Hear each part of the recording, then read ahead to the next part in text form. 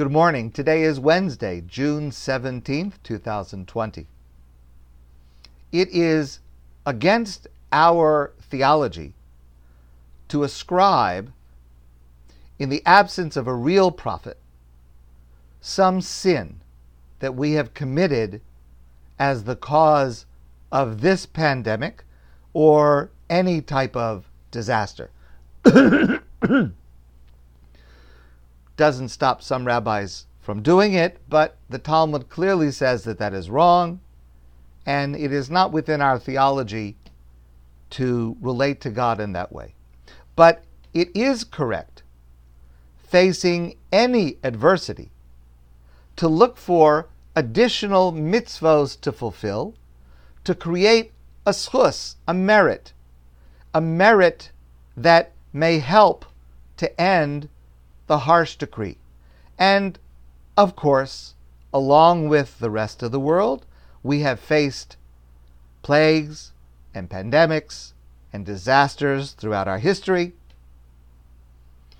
There is a passage in the Talmud that is being quoted quite frequently now.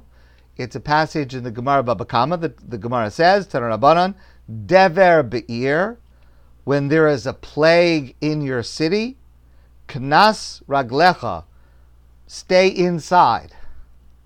Shenamar, and it quotes the pasuk from the narrative of Exodus, Yetzias Mitzrayim, where during the plague of the firstborn, V'atem lo seitzu ish mi pesach beso, Hashem says to the Jewish people, don't go out, stay inside, stay at home, quarantine.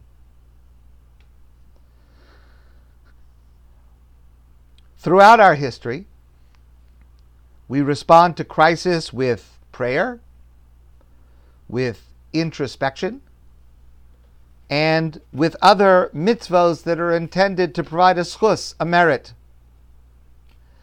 In the Ashkenazic world, a strange practice developed and has been performed in various places in response to, for example, bubonic plague, cholera, and the practice is called a black wedding, which I will describe in a moment.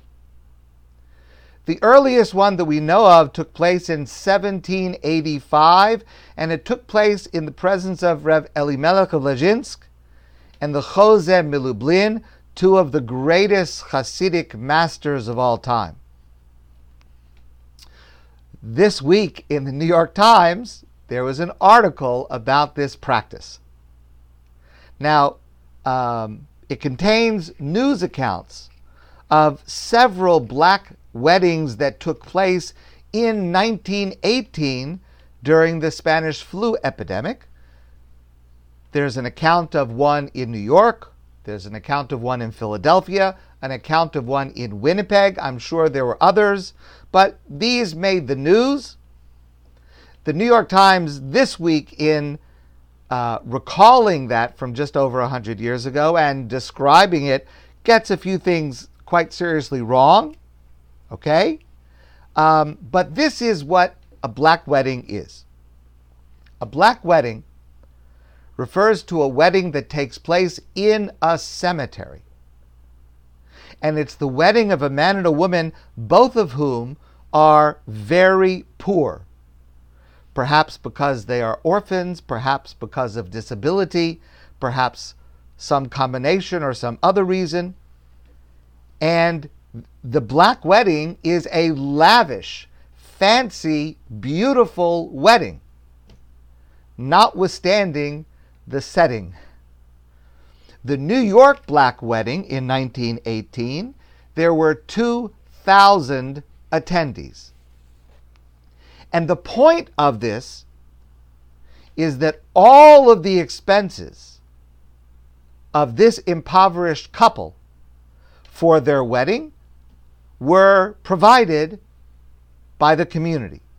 And everyone who came, and obviously most people who came had no connection to and no personal relationship with this couple, but everyone who came brought gifts to furnish the couple's new home. In other words, Black Wedding was this gigantic act of chesed on the part of the community.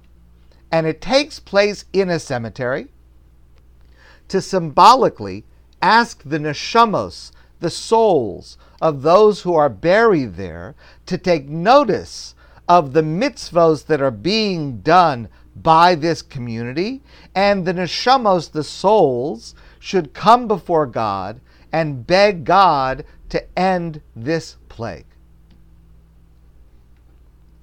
I did not find any sources about what the marrying couple felt being the objects of this act of chesed. Hopefully, they appreciated the expenditures and the gifts, as well as they hopefully appreciated potentially being the vehicle of healing for their community. But this is in line with the famous phrase, Utzdaka tatzil mimavas, charity averts death. And therefore, it provides a schus, a merit that could potentially, possibly, help avert the decree. I also can't tell you if it works, though what could be so bad about giving tzedakah? But I can't really tell you that it works. However, I can tell you this. On November 4th, 1918, there was a front page article in the Evening World newspaper, which was a newspaper in New York City. And in that article, the article starts, November 4th, 1918, in Mount Hebron Cemetery, Miss Rose Schwartz stood beside Abraham Lachterman, and before them stood Rabbi Unger, who performed a wedding ceremony. On that page of the newspaper, just to the left of that article, was another article right beside it, and the headline of the article beside it was Influenza Nearing End. I don't know if that's proof, and I'm not making any claims for it, and I will still say to you that we should engage in extra mitzvos to provide merit, but we still need to wear a mask, and we still need to wash our hands. My friends, have a great, safe, and wonderful day, and I look forward to seeing you all soon in person.